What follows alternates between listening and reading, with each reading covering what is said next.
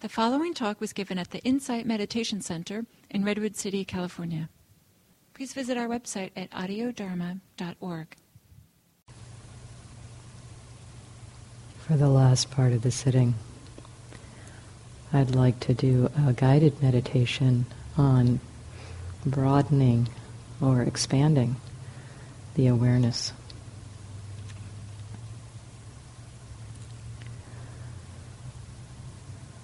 So I'd like to suggest that you allow your attention to connect to the sensations in the top of your head, whatever sensations you're feeling there.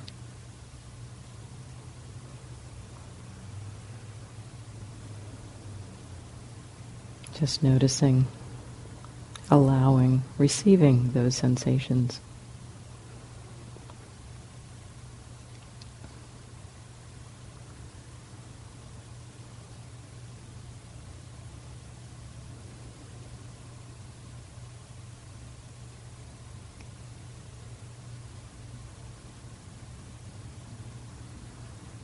Relaxing.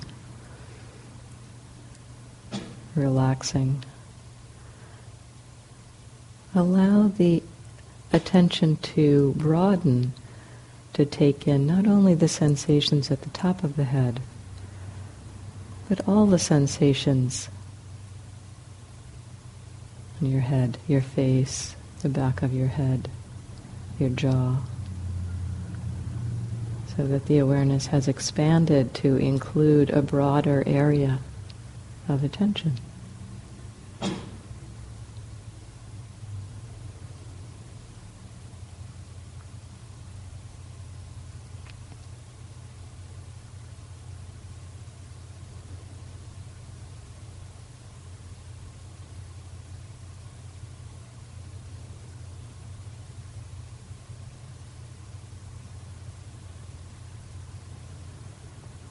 And as though that awareness that's taking in the sensations of your head were a bubble,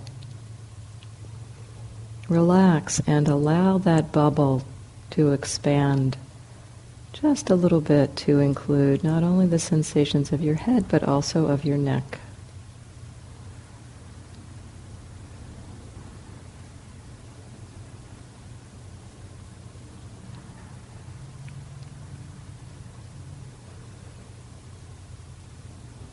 Relax.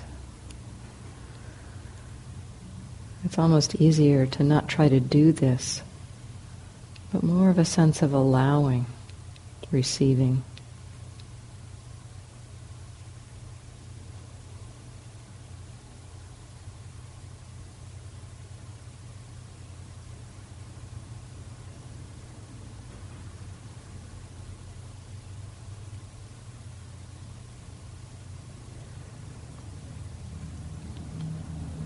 Relax and allow that bubble of awareness to expand, to include your shoulders.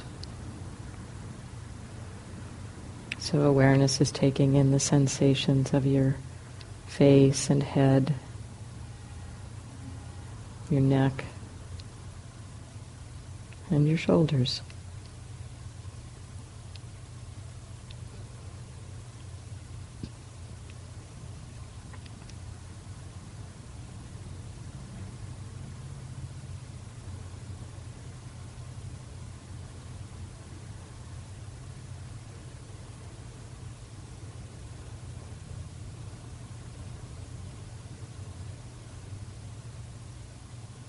Relax.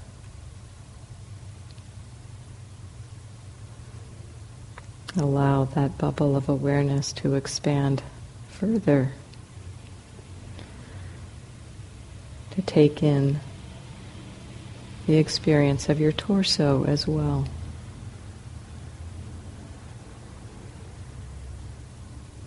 Receiving, experiencing the sensations of your head and neck, your shoulders, and your torso.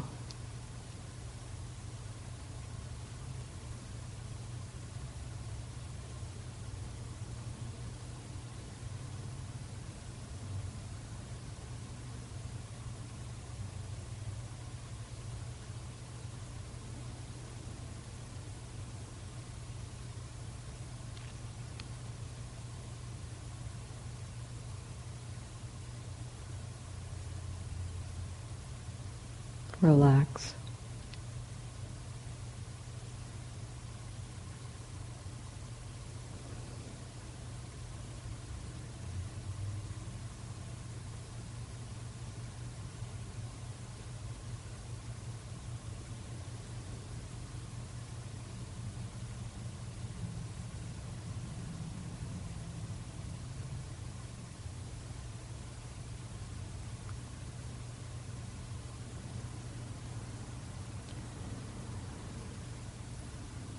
Allowing the bubble of awareness to relax and expand further, to include the sensations of your lower back, your abdomen, and your hips.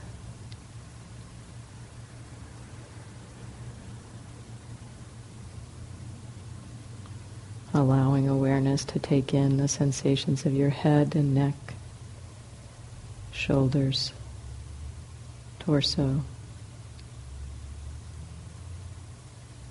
lower back and abdomen, hips. Relax.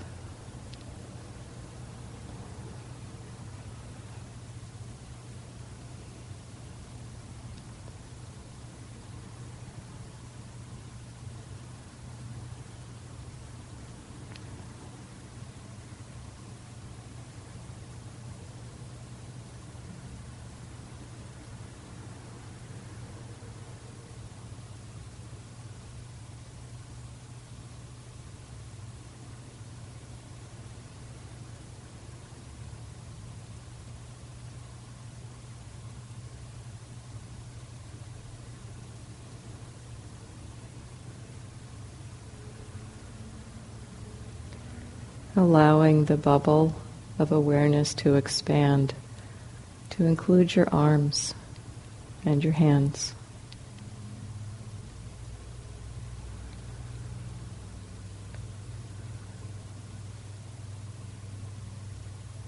Allowing awareness to receive sensations in your head and neck, shoulders, torso, lower back, abdomen, hips, arms and hands.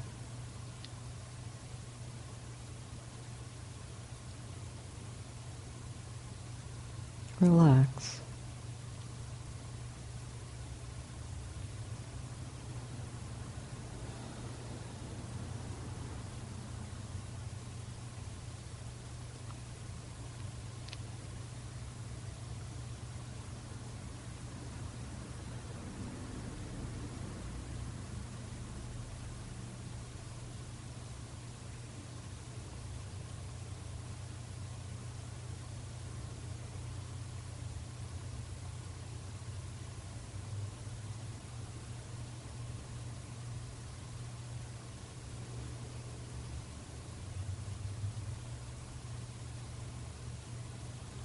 Allowing the bubble of awareness to expand, now to include your legs and your feet.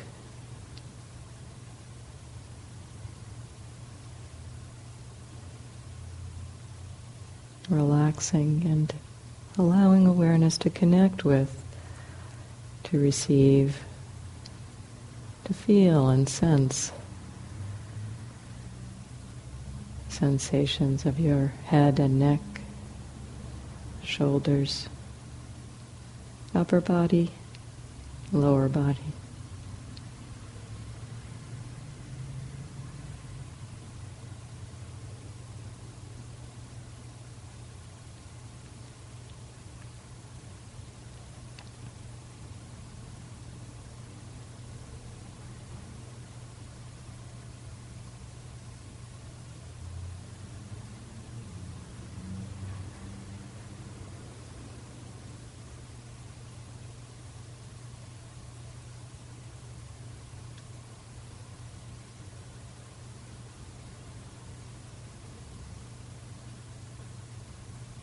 Relax.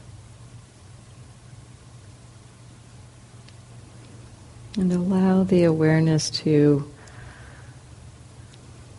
deepen internally, staying connected to the field of awareness of the body, but also now connecting inside,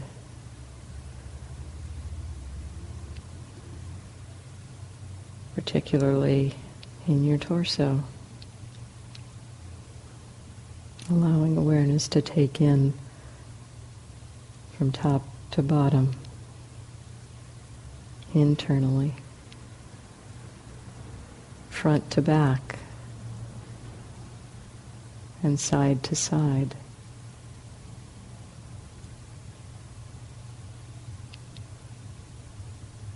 Relax.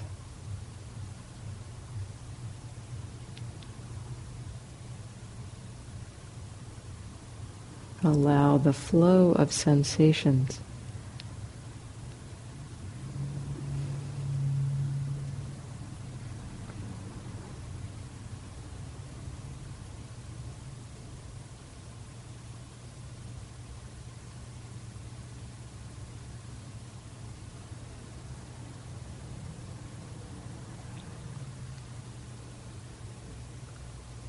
and noticing too, allowing the awareness to expand to include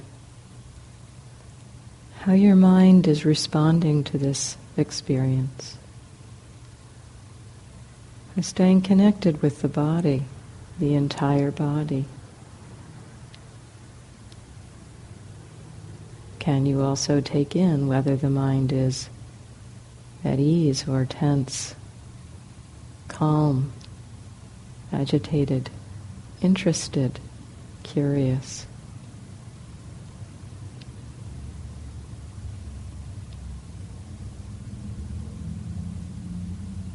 Happy or confused, whatever it is. Allowing awareness to connect not only with the body, but also with the mental experience.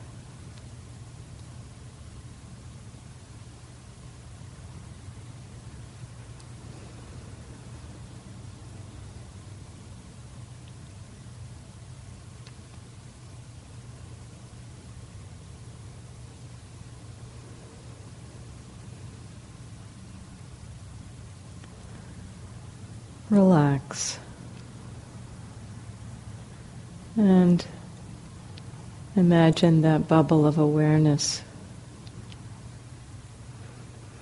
expanding beyond the edges of your body, letting go of any idea of the edges of your body.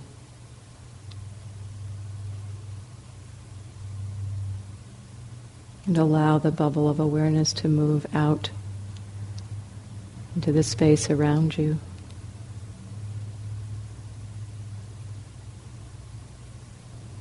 And include the experience of hearing.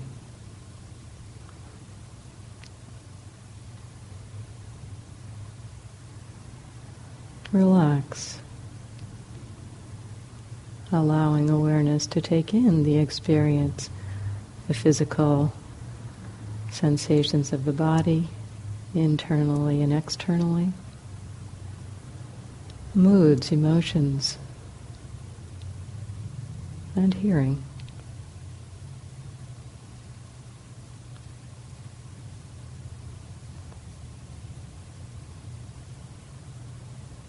It may feel like awareness flows from one experience to another. It may feel like awareness takes in a broad range of experience at the same time. It might feel like awareness kind of jumps from experience to experience. There's no right way. Just notice how your awareness is taking in the experience, this broad experience of body, of mind, and of hearing.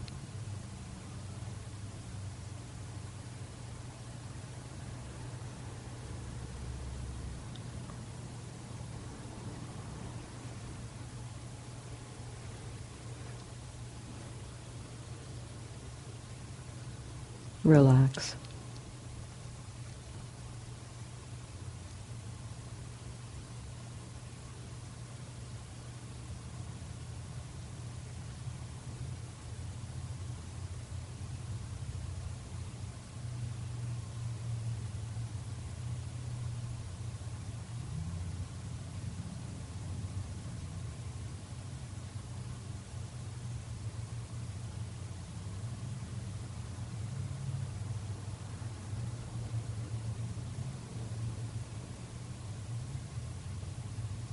Relax and staying connected with the experience of body, of mind, of hearing.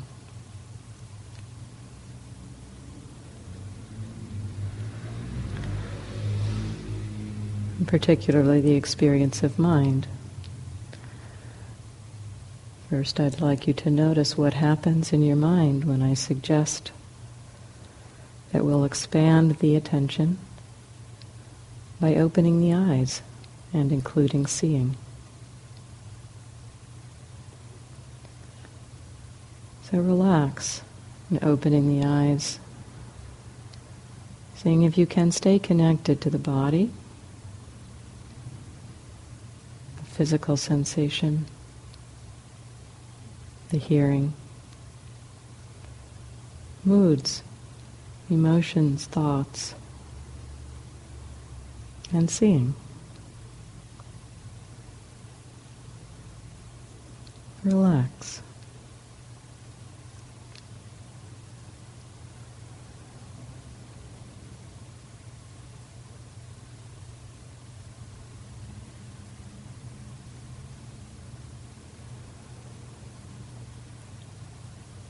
And staying connected with experience, physical, mental, auditory.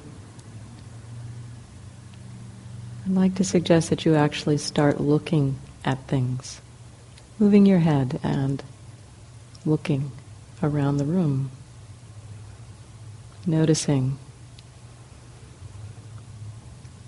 what your eyes are drawn to, and if you can stay connected with your body while you do this, with moods and with hearing.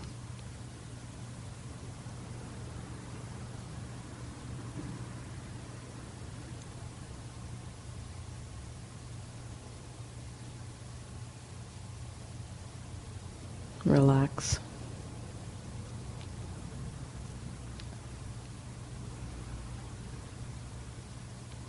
And staying connected, particularly with the body. Allow yourself to break the meditation posture. Begin to move. There won't be a bell to end this sitting, as if there were an end to experience and awareness.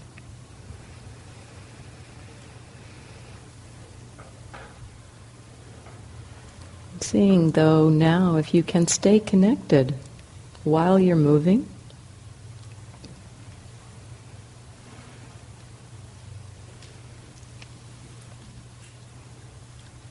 with this broad sense, this broader bubble of awareness.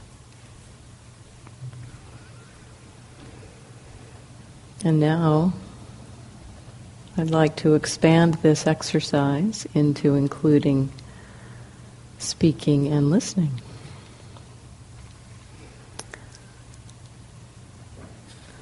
So is anyone willing to speak into this space?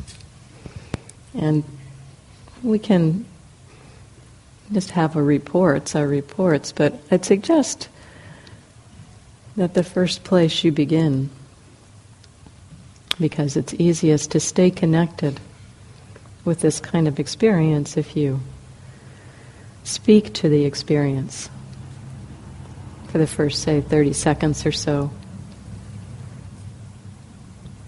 Is anyone willing to give this a try? Meryl.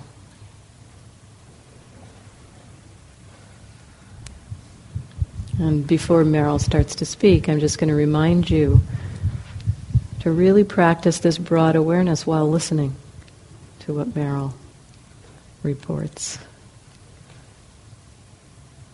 Okay, go ahead.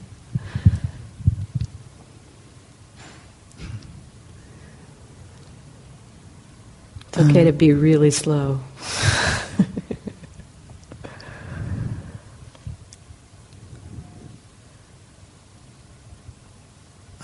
I'm aware that when I open my eyes, it's harder to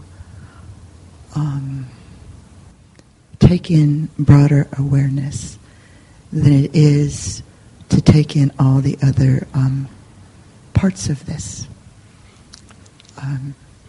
I was aware of the light when I was opening my eyes, and there was a little bit of like shocking. It's not shocking, but it's bright and it's sort of stunning in that. So right now, and all of you, I suggest right now, what I'd like to suggest is leaving your eyes open, but withdraw your attention from the visual field and allow it to be inside the body. So leave your eyes open, but let the visual field recede into the background if possible in favor of connecting with the body. A broad sense of the body.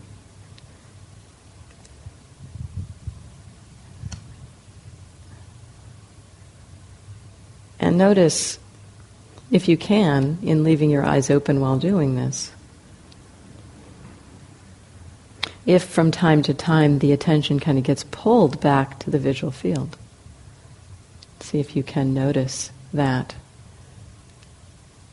and stay connected with the body. What Meryl describes is very common. As soon as we open our eyes, we lose touch with our felt experience. Okay, Meryl, continue. When my eyes are open, it's still the most prevalent of. So sometimes it feels like with the eyes open that it's either closing them because I can get more grounded in the body, that when my eyes are open, it's much more harder. That's not a sentence, but it's sort of like an either or. And so what I'm suggesting is a practice, actually, from time to time, opening the eyes and seeing. If you can have the eyes open and like not look at things, kind of like let your gaze be unfocused. And then just keep practicing. Just keep practicing that. It is a skill that it takes time to develop. So it feels like either or, but it's a habit of either or. Right. I was going to ask if sometimes it's nice to hear another person's experience of how they do it. Because sometimes it's sort of a coordination kind of thing also. To, I don't know. I've been trying to practice this. Okay. And maybe I could talk to you more in my interviews and not do that. But it has not been easy for years. So, but anyway. And in trying to practice it, how have you been trying to practice it? Very much like you just described. Okay. Yeah. So keep playing with it. It's like, if you go to a Zendo, they always ask that you keep your eyes open. And the same type of spacious awareness in a way, though single-pointed, it's spacious at the same time. And it's always been very difficult. Yeah. Some of us are very visually oriented. And that, I think it kind of, when our eyes are open, it's like the world that we see, and maybe there's been something in our history that has really made it very important for us to keep track of what's going on around us. And so that, that kind of habit of being pulled out, it's a long kind of pattern to work with. I also have a lazy eye that blinks. So that's going on too. causing, when my eyes open, the awareness of sensation that's there. Uh-huh. So I see Yeah. that sometimes as a distraction. Uh-huh. Uh-huh. That's because it's not that it's prevalent, but it's there. Yes. Uh-huh. So, all right, thank you.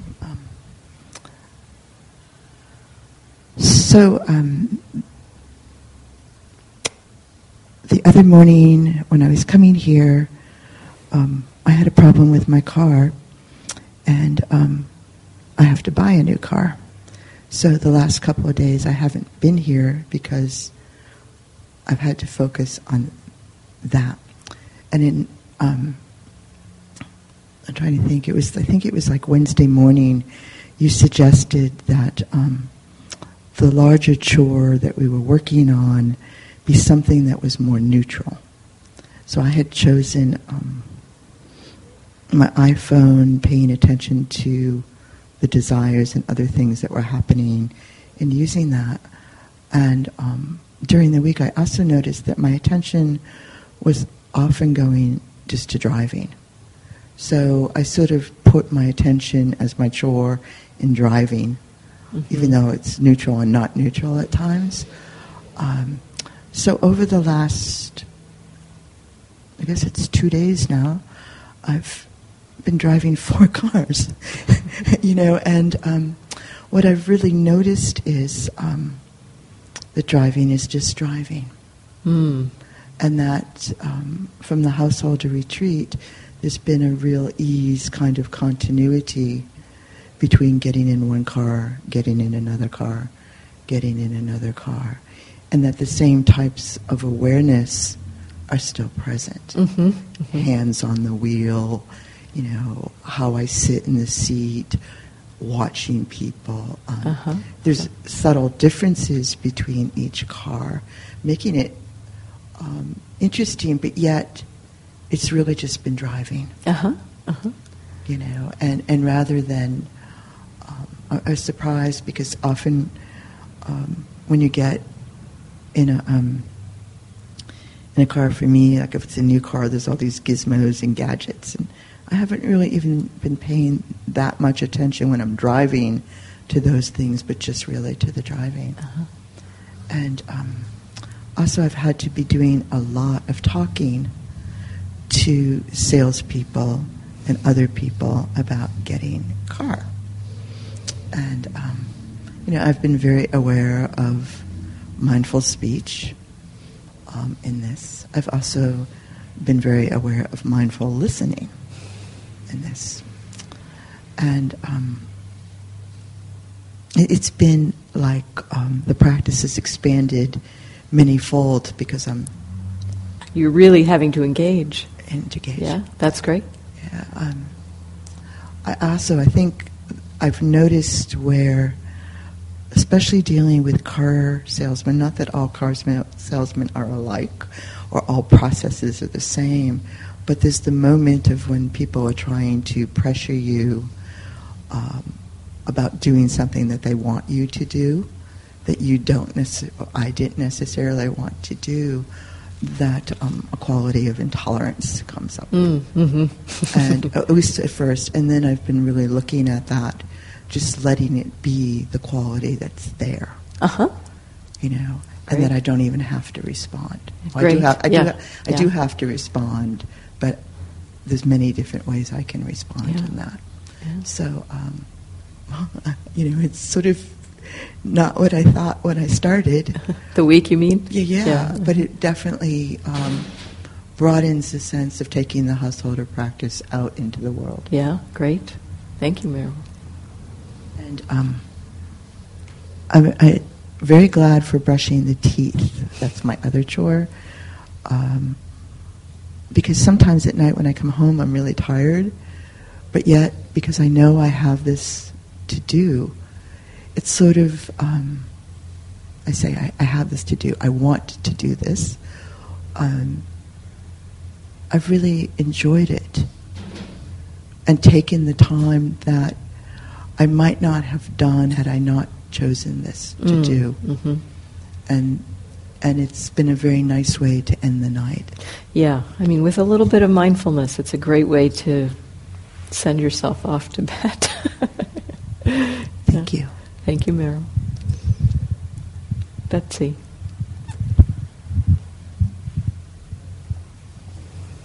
And just a reminder, because hearing kind of something broader outside of the room can kind of bring the mind more into agitation. So connect with the body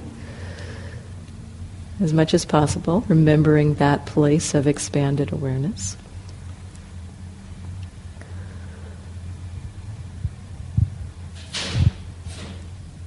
I was going to make a small observation about the visual field.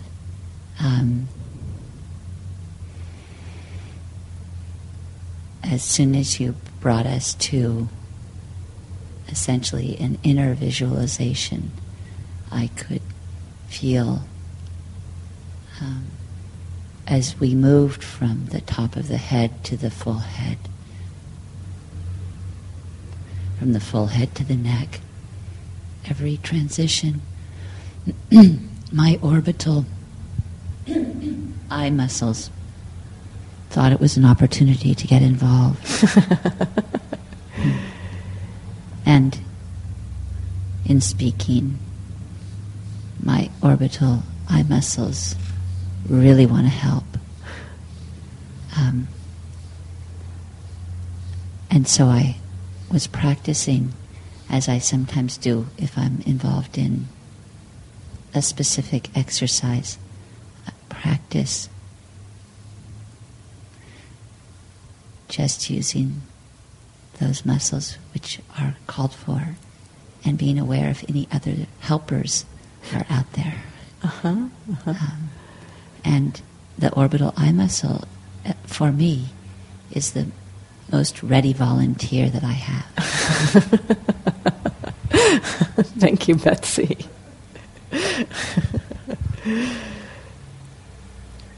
Yosh.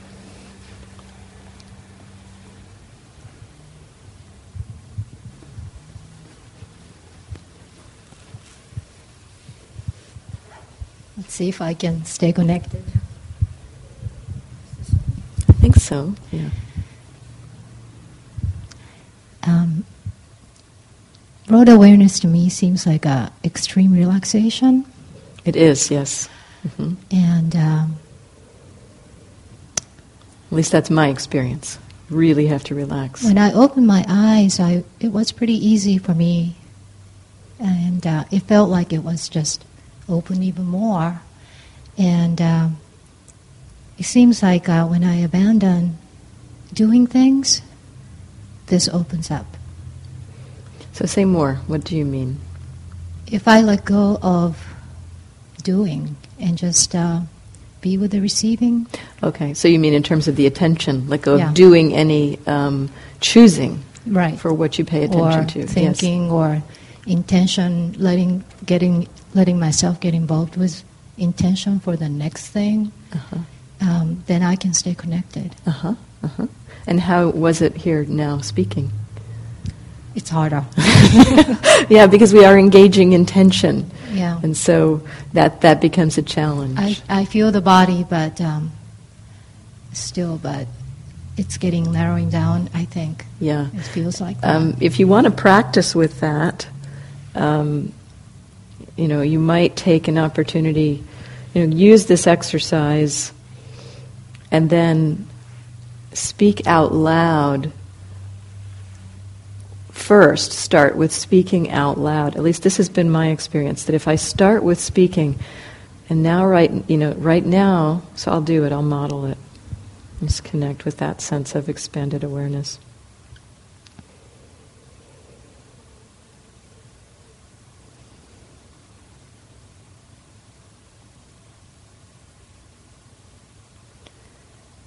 And I'm noticing a little bit of self-consciousness in doing this, because that's a place to begin.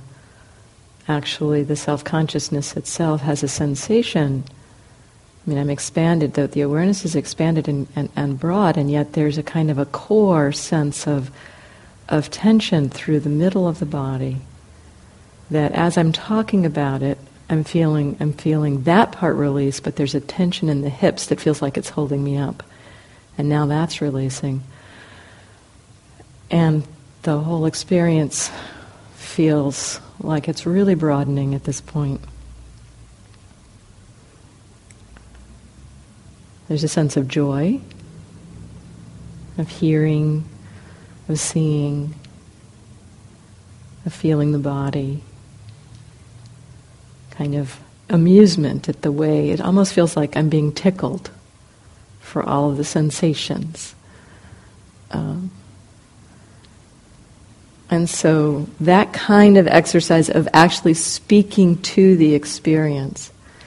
And, the first thing, if you're doing it with a partner, if you have a partner that you can try this with, the first place to look is if there is any self-consciousness that comes about it, and speak directly to that. It's kind of the doorway. At least in my experiences, I've done this kind of exercise a lot now, and I've consistently found that the first place to speak is to any sense of discomfort or any sense of me or I or self that's arising in response to needing to speak. I definitely feel the self-consciousness and the heat rising up the core. And when I stop speaking and let go of that and start expanding the awareness again, I started to feel kind of high, like, yes. It does feel that way. Thank you. Thank you, Yosh.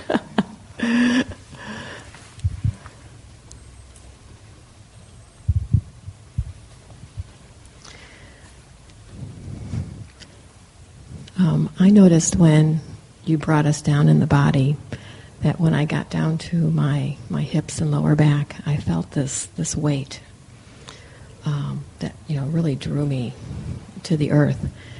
And then it wasn't until when you brought in the legs that it sort of lifted. And then I noticed that there was sort of a play between that energy of weight and no weight. Mm-hmm. And until my legs fell asleep, and then there was just weight. And then when we moved back out, I shifted my posture.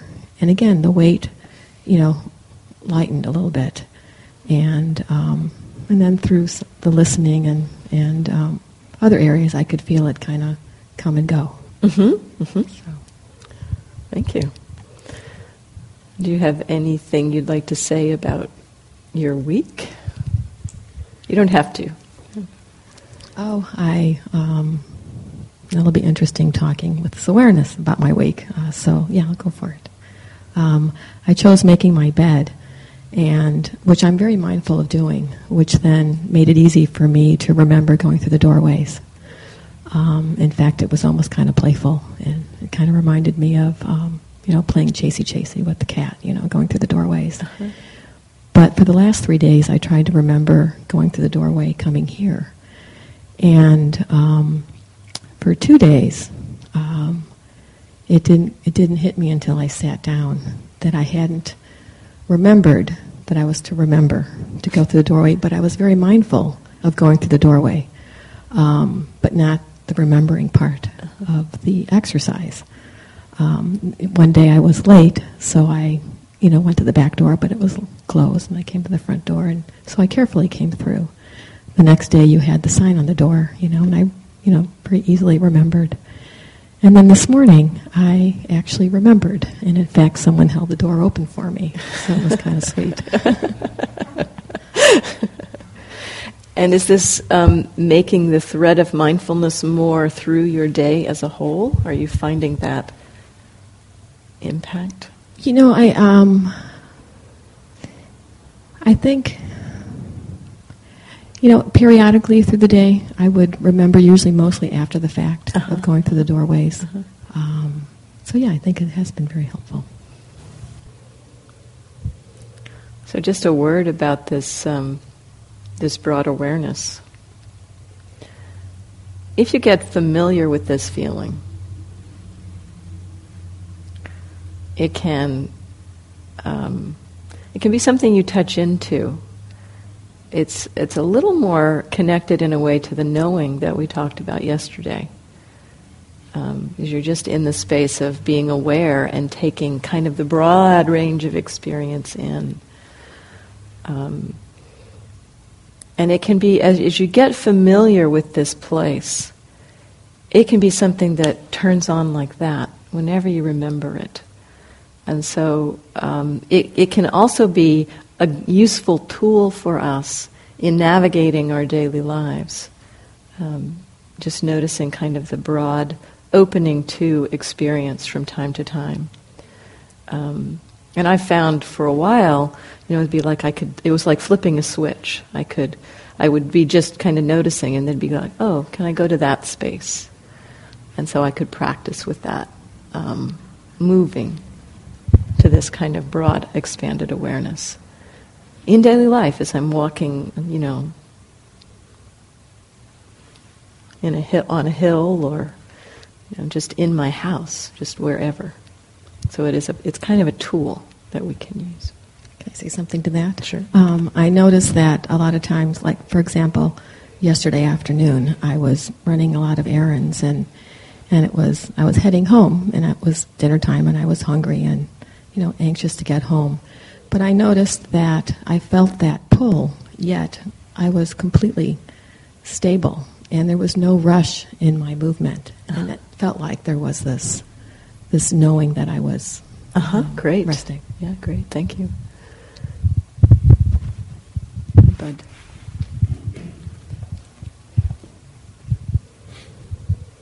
I noticed that when you had us open our eyes, I could watch judgment coming in. Judging mind came in. And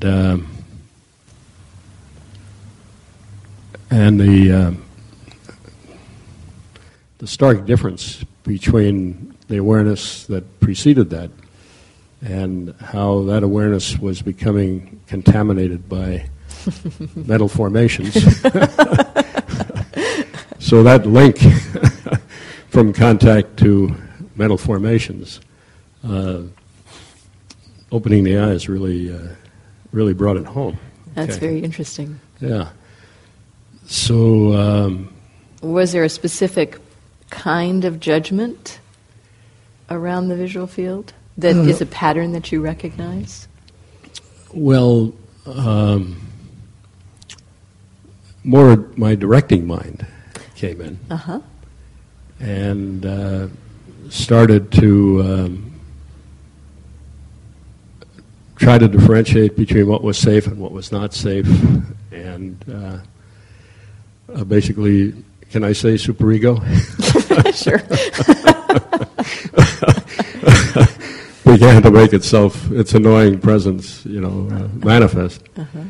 And so it was pretty stark for me to see the difference and start to deal with that, basically, to soften around it. And The piece that I'm just going to point to here, because it's there's a very close link between, what do I want to say?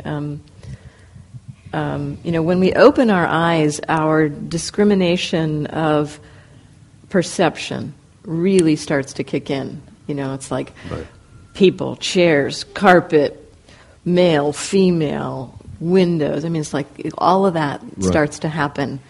And it seems a little bit like when our eyes are closed and we're internal, a lot of that can fall away. I mean, it's still happening because the process of perception just goes on all the time. But it seems to really kick in when we open our eyes. It's like, danger, danger, watch out for, incoming objects or something. And so the mind really starts to discriminate and distinguish. And there's a very fine line between perception and thinking and judging. I mean, this is from the Honeyball Sutta. If you may be familiar with that, when you what one sees, that one perceives. What one perceives, that one thinks about. What one thinks about, that one mentally proliferates. So it's very quick to move there. But do take care and not to confuse the perception, the discernment of male, female, chair, carpet, with judgment. Because there's a fine line there.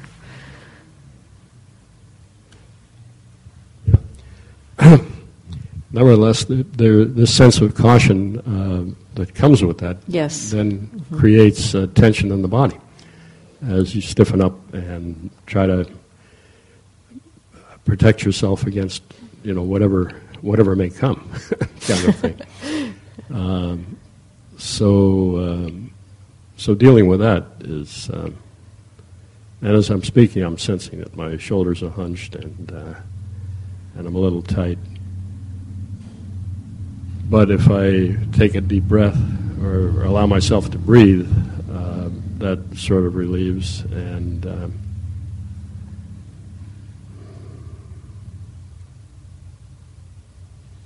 speaking to it is great, isn't it? Yeah. Really.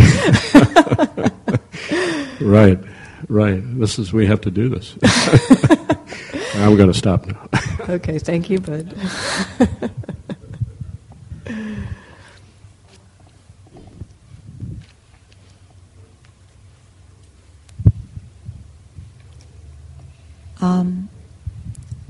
I experience sort of the opposite of what Bud is saying. I've had this sort of mental to-do list that would periodically do a bomb through my consciousness, and I probably should have sat down and done a to-do list this morning, and it would go right through the field of calmness that had happened. And what I found is when I have these proliferation kind of attacks, when I open my eyes, it stops. That can be a very powerful tool, actually. I find in sitting meditation, if I have a mental proliferation attack, if I open my eyes, it often will stop that. That's helpful. From time to time. So it can be a very powerful thing. If you're sitting in meditation and your mind is exploded with thought of things you need to do, where you need to go, if you open your eyes, it's harder to forget where you are. Yeah. So yeah, it can work that way. Yeah. Thank you for pointing that out. Bob.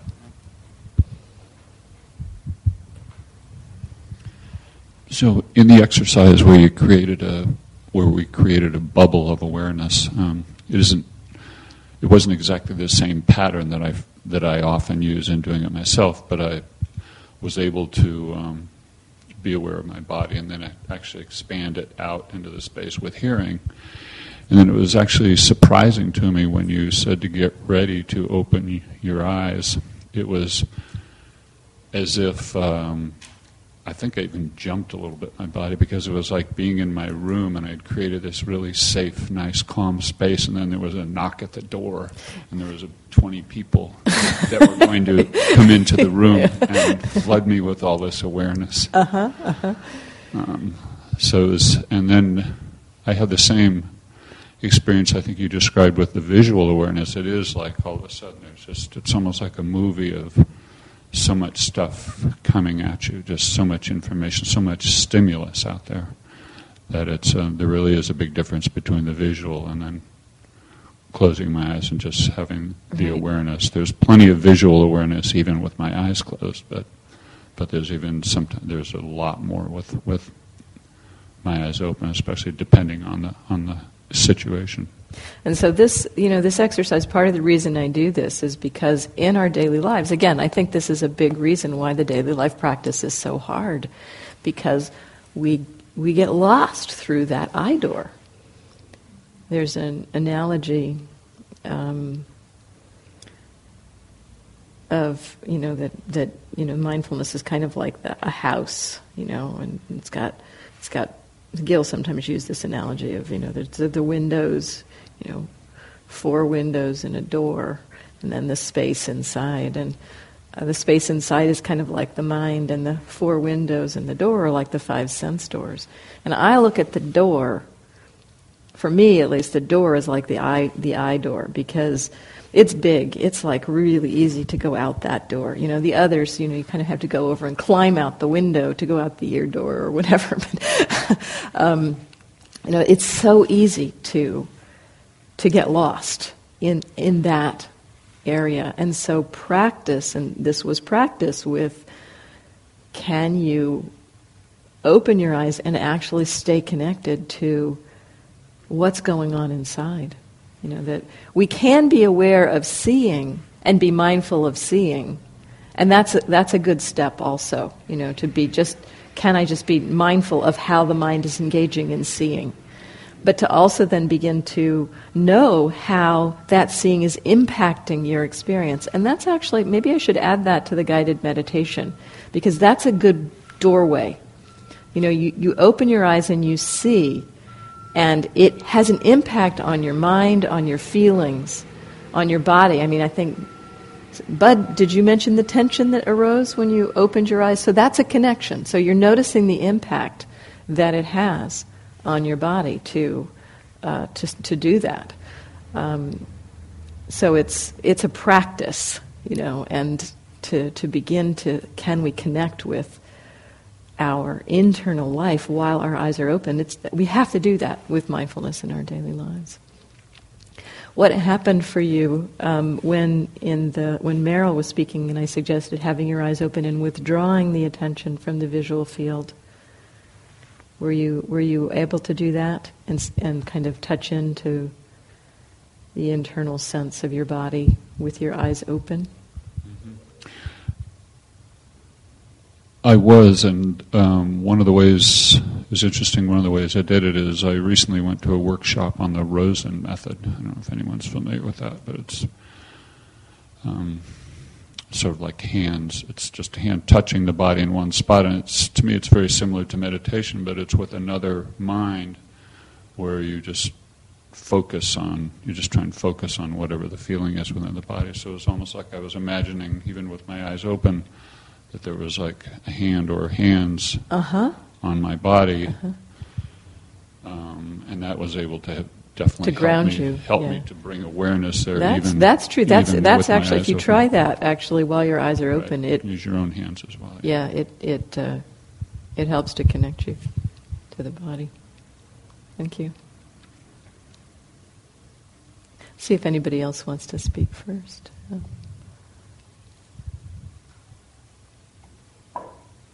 Okay, Meryl. I just very briefly wanted to say that I really got in touch with something about my eyes during all this. And I had surgery on one of my eyes, and it's weak. And just bringing the awareness to the eye, I had some grief come up.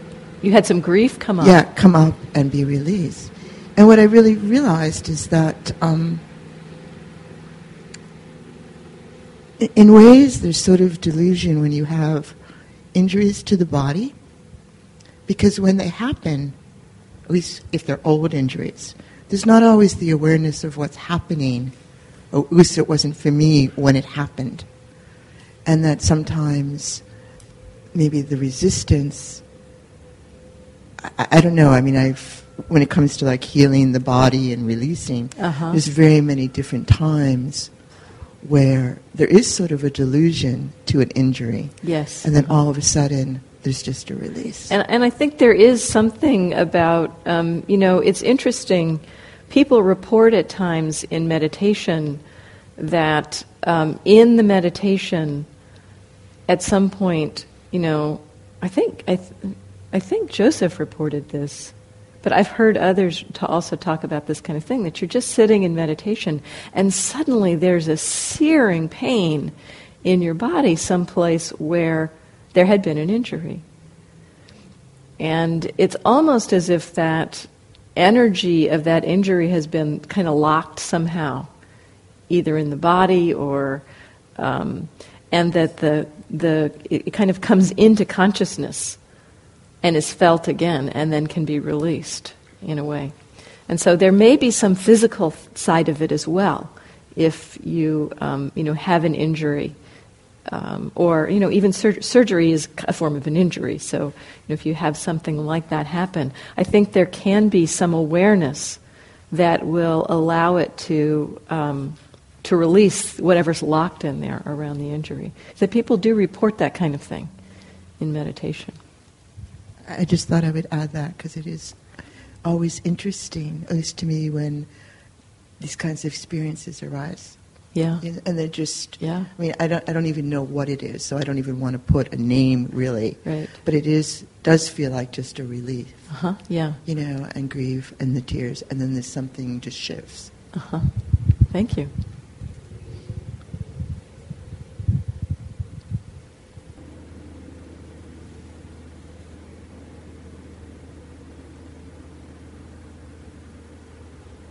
Does anybody have anything to offer about the practice of speech during the week?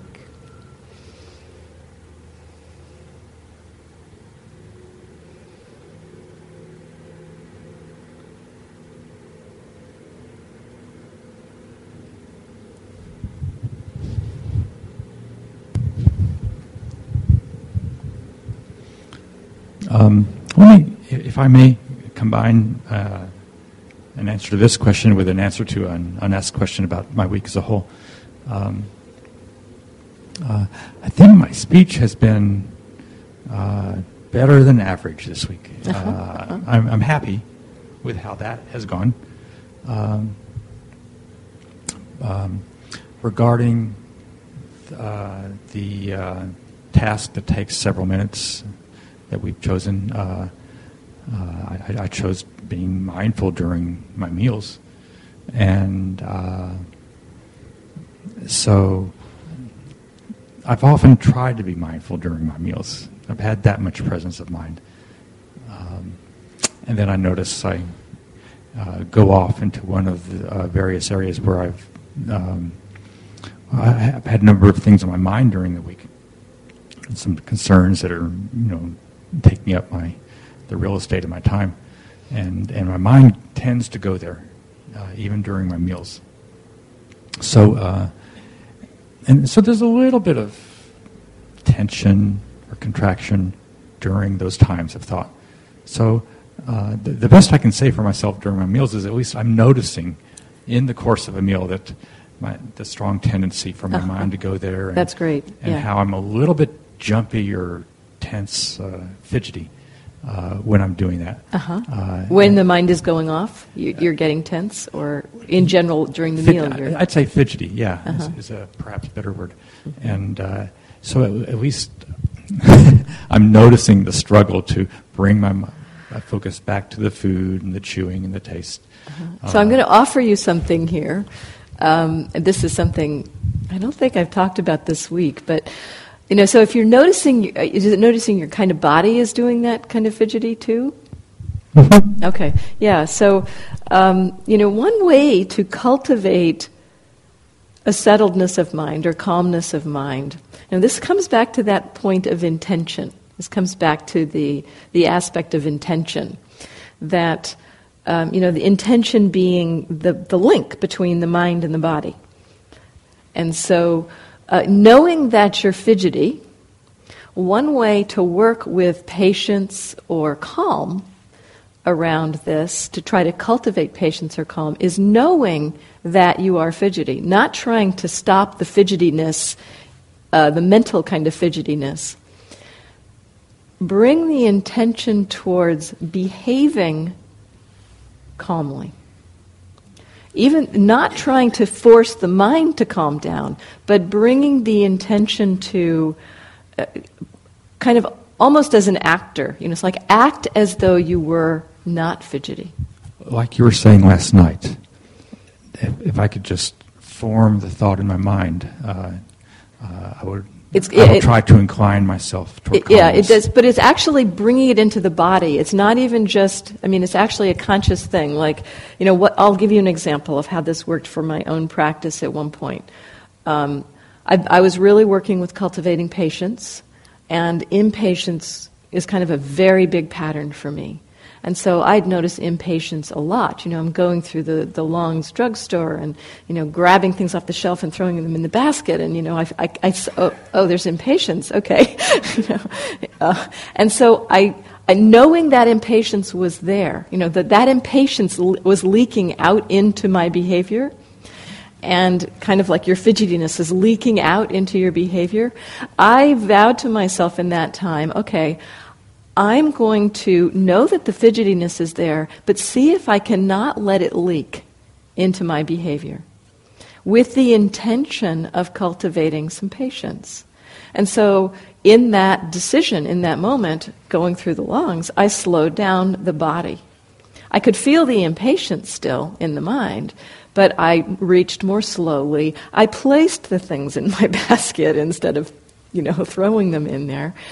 And, it was just a very subtle shift of the body, allowing the impatience to be there, but it kind of inclining towards patience. So it is an actual practice. It's not simply saying, drop the sense of patience in and see what happens. It's actually shifting how your body responds, as though, can you see if you can behave not to let this leak out into your system.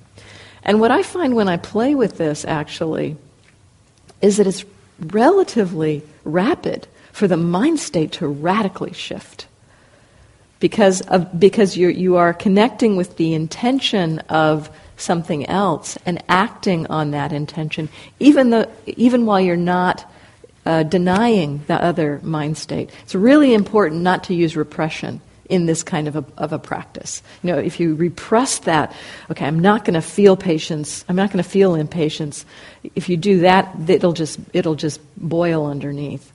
So this is a kind of an interesting place to play. So the equivalent for me, while I'm feeling fidgety during a meal, would be to simply instruct myself to chew more slowly, perhaps. And that might help to take care of it. Chew more slowly. Notice how the fidgetiness, the first thing is to notice how the fidgetiness is expressing itself. If it's a rapid chewing, is it a kind of your eyes looking around the table for something to read, or is it a kind of a quickness of getting your food? All of that. Can you find out how the fidgetiness is manifesting and see if you can alter the pattern of that with the intention towards being an actor of its opposite quality, the non-fidgetiness. This sounds like a good tool to add to my toolbox. Thanks. So it's time to stop now, Liz. Sorry.